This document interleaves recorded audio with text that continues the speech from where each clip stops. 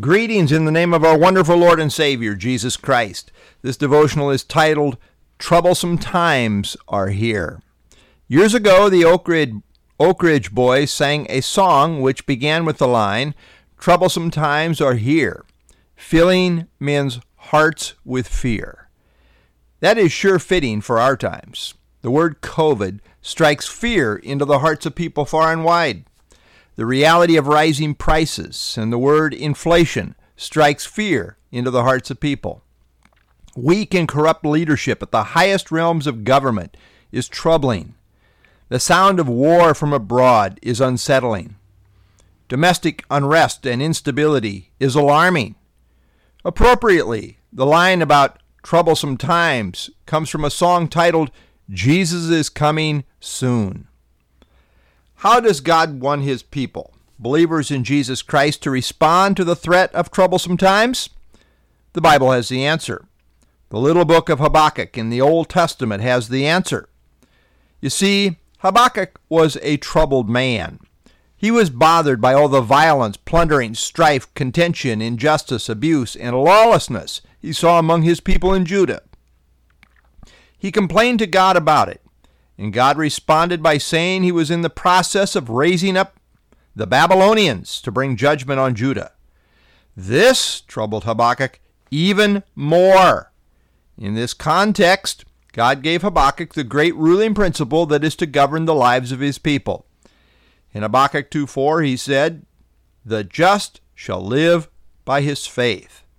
Sometimes we want answers to what troubles us, and God says, trust me. Trust me.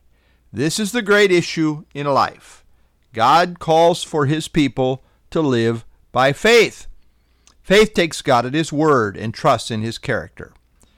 Then God proceeded to give Habakkuk a great big picture view of what he was about to do. In Habakkuk chapter 2, God pronounced 5 woes on Babylon leading to the coming kingdom.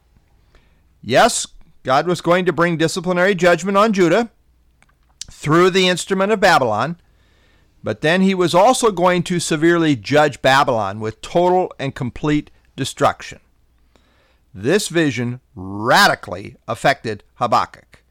His response is seen in Habakkuk chapter 3. It left him afraid and trembling.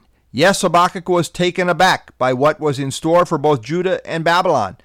But I believe the major thing that really overwhelmed Habakkuk was the greatness of God himself. And this is his main emphasis at the end of the book. This is the reality that completely transformed his outlook.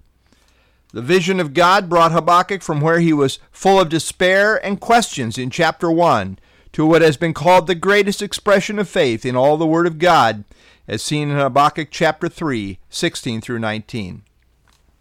God called for the just shall live by his faith, and then gave Habakkuk this great vision. This left Habakkuk trembling, but also resting in God's greatness.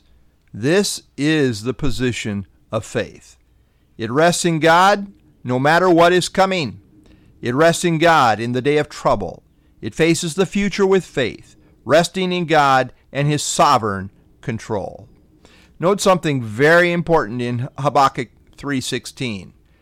While this encounter with God and his revelation left the prophet physically overwhelmed, at the same time it did something for him that was spiritually strengthening. In 3:16 he says, quote, I trembled in myself that I might rest in the day of trouble. What an interesting combination. I trembled in myself that I might rest in the day of trouble.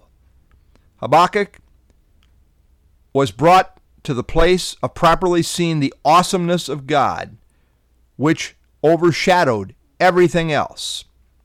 This place of trembling was also the place of rest. And out of it comes this great statement of faith as seen in Habakkuk 3, 17 through 19. Though the fig tree may not blossom, nor the fruit be on the vines, though the labor of the olive may fail, and the fields yield no fruit, though the flock may be cut off from the fold, and there be no herds in the stalls, yet I will rejoice in the Lord.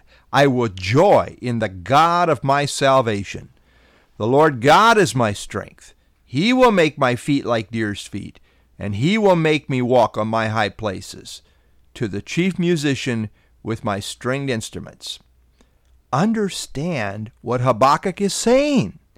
He is saying that even if starvation conditions come to be, yet even then he will rejoice in the Lord. His focus is now totally on God and his sovereign greatness and control. He sees God as, quote, my salvation, as my strength. God is now his all in all. And in the big picture scheme of things, he knows God will ultimately put him in the exalted position of safety. Faith lives in light of the big picture, in which the final word for God's people is salvation and strength. This is the end of the story for God's people, and we are to live in light of it. Come what may, God is bigger. Come what may, God is in control. All he asks of us is that we trust him. Faith honors God, and God honors faith.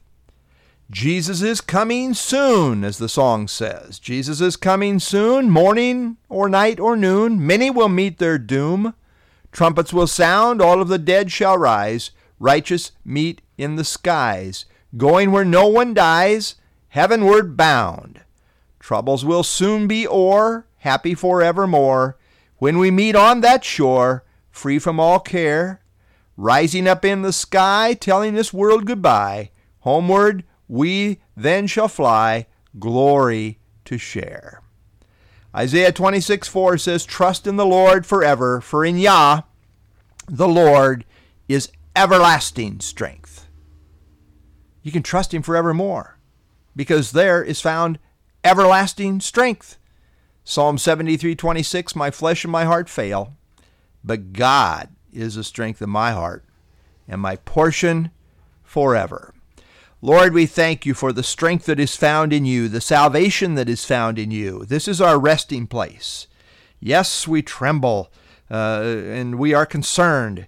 And yet, Lord, the thing that should cause us to ultimately tremble the most is your awesomeness. Work out our salvation with fear and trembling. You are the great, great God of the Bible, the great, great God of all power, the great God who can shake the world, the great God of the hour. And Lord, you are ever faithful to your promises. And thank you, Lord, for the strength that is found in you. We can trust in you, for in you is everlasting strength. Lord, give us that strength that we need for today, these last days in which we live. Help us to keep our focus on things above, not on things in the earth. I pray in Jesus' name, amen.